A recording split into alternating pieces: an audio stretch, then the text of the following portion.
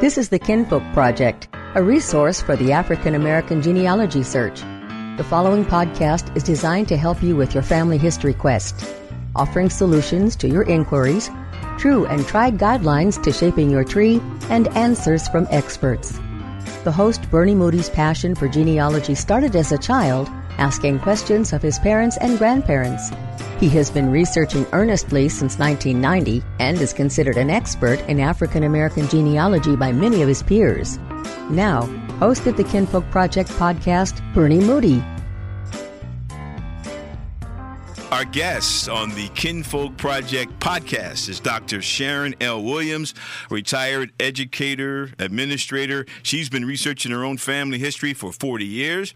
She's the founder of KINdred Spirits Genealogy Workshop Group in Harrisburg, Pennsylvania. Her expertise has contributed to the completion of several projects, presentations, publications, and even a documentary film. And welcome. How are you, Doctor? I'm great, Bernie. How are you? I'm doing good. Now, we're in this passion of family history, and my focus is trying to break that brick wall we run into. But as we're starting, tell me about yourself and how you started with this passion of family history, where it started. Okay. Well, for me, it started officially back in the 70s when a cousin approached me. Basically, after Roots aired or the book was released and, everybody started getting interested in that, and she showed me how to document, our family. But I was always interested. Even as a kid, I used to have conversations with the elders, so to speak, about, their childhood and how we were related to different people at the family reunions and things of that nature. So it's been a lifelong interest for me. So that's grown, that passion has grown, and so now we're here talking about resources that everyday people can use. I think your story and our story is the same. We started as youngsters before we even knew, why. Exactly. And then Roots hit, and then boom, boom, boom. I mean, the whole genealogy world blew up at that particular point for us. That would be right, yeah. Okay. So speaking of resources, what do you tell, let's say, someone who wants to get in to do their family history? Where do we start? Well, I guess one of the things we do in KINdred Spirits is meet people where they are. Okay. So some people come in and they have been doing this for years, and they may have actually hit a wall and need some direction. Other people come in brand new, and they don't even know where to start. They think they should start with their grandmother instead of starting, really, with themselves and then working backwards. Okay. So, we kind of help to guide them and teach them the proper terminology as we search and start to develop their tree. And with everyone, we try to make sure that their focus is on telling stories and not just collecting people like charms on a bracelet. I like that. Okay. Yeah. Okay. Because we have a fascinating history. We can be surprised. I know in my research, I'm surprised at the stories I've uncovered that just sometimes befuddle me. You hear stories and then you confirm them with the research. And that's what you do. It's kind of a big thesis. You go in with information that, people in your family a lot of times are your storytellers. And so you take information they give you, knowing that there's always truth in it, or at least they think there is, and then you have to either prove or disprove what they're saying. You have to, as kind of a family detective, find documentation to support or reject whatever information is given to you. Have you ever had to reject something that your family has held on to? Yes. For generations? No, grandma said this, and you said, no, it didn't happen that way. How do you do that? Well, and it is very difficult. And I know some people who are really proud of doing their family history research do not share information with family members because they're afraid of the reaction they're going to get. And we always encourage you to share, because some people, unfortunately, are ashamed of their history, or they think they know what they know to be gospel, and sometimes it's just not.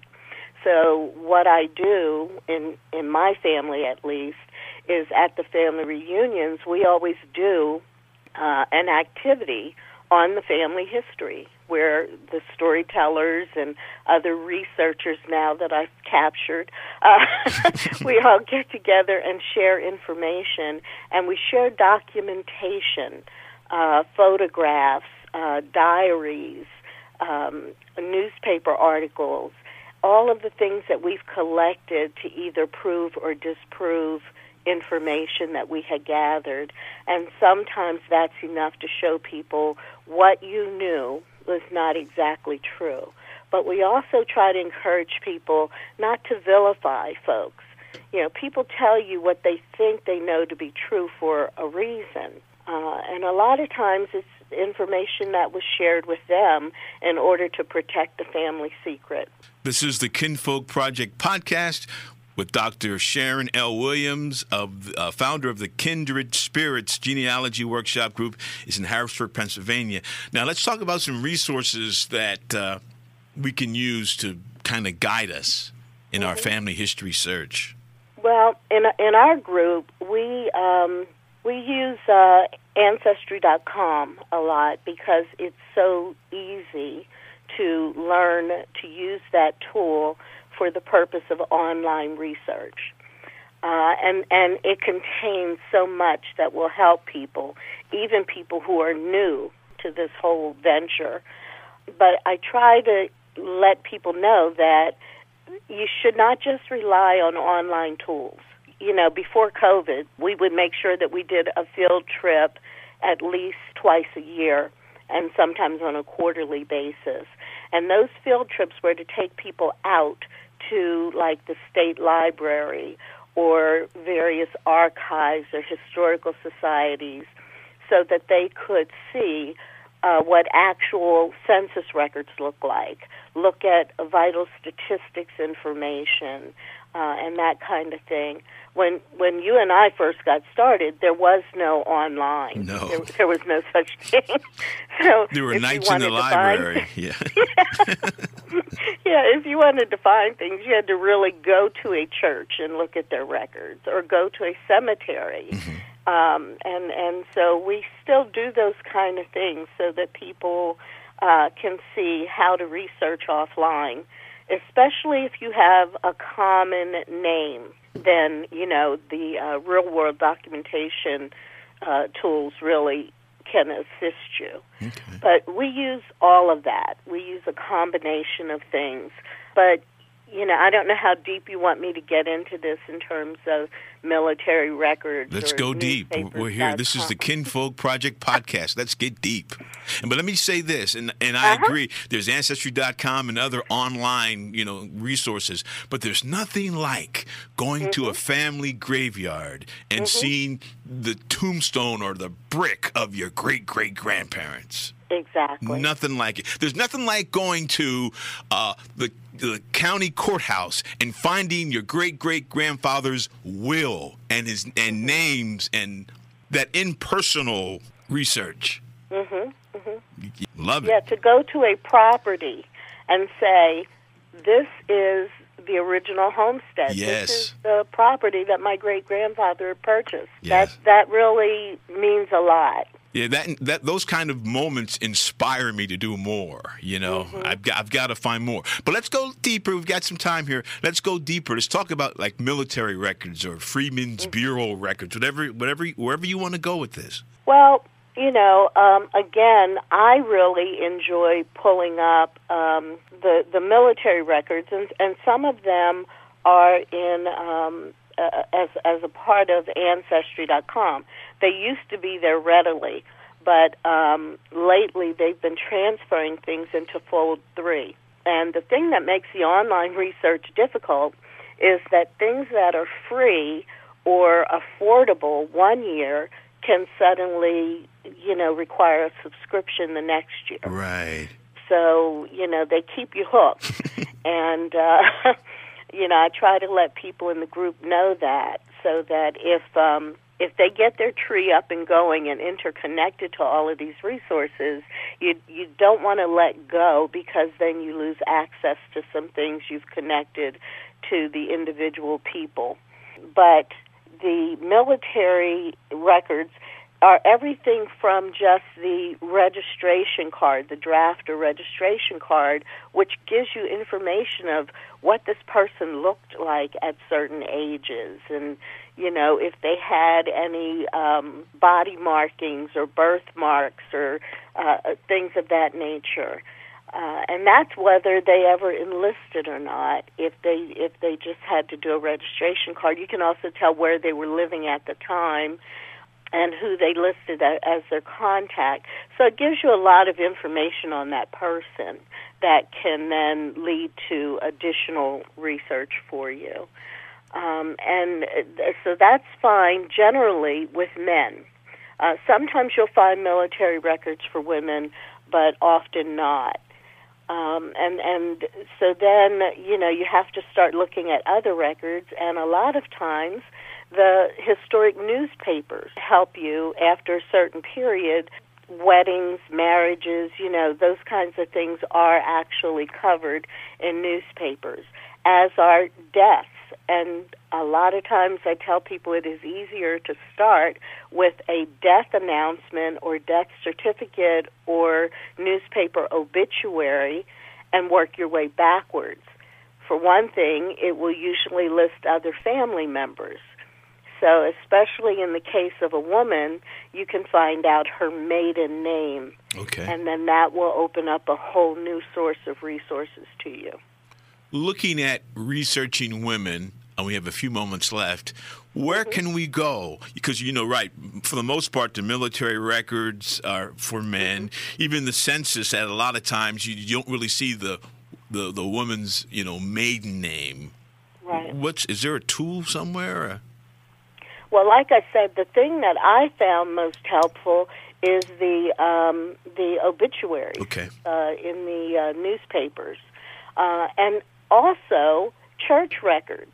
Of course, church records are not online, so for the most part. Some churches have actually started doing that, but that's a lot of work for them. So you may still have to physically visit, quote unquote, the family church and take a look at information that they have on your family and your family's activities, baptismals, christenings, things of that nature.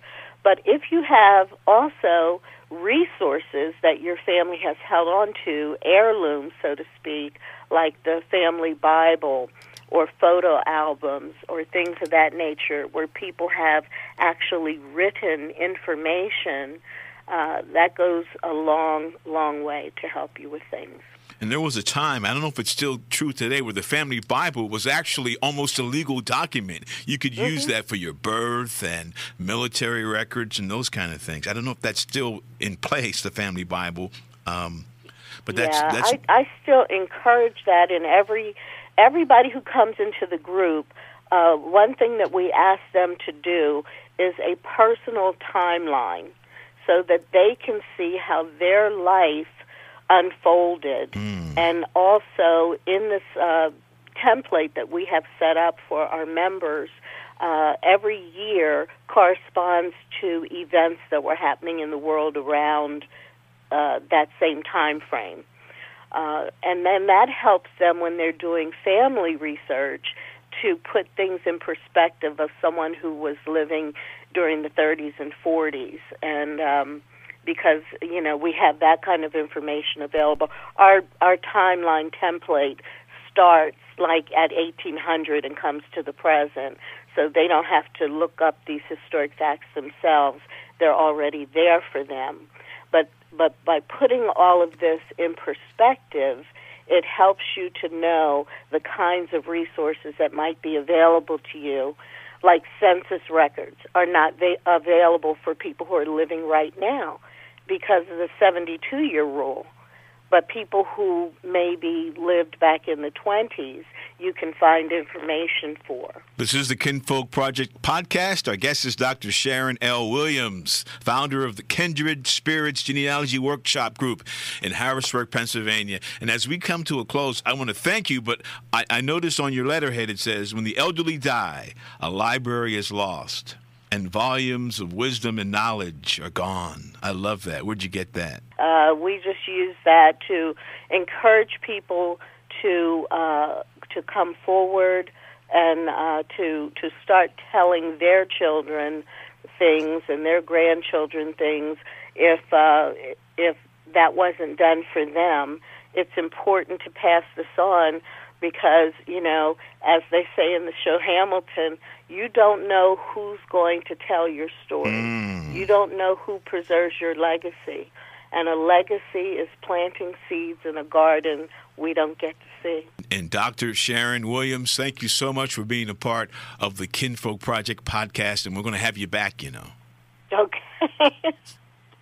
I hope so, Bernie. And you keep coming to Kindred Spirits from time to time. Oh, I'll be there all the time. You can contact Dr. Sharonn L. Williams at kindredspiritsgwg@gmail.com. Thank you for listening to this episode of the Kinfolk Project podcast. For previous episodes, you can find us at social platforms such as Anchor, Breaker, Google Podcast, Apple Podcast, Overcast, Pocket Cast, Radio Public, and Spotify.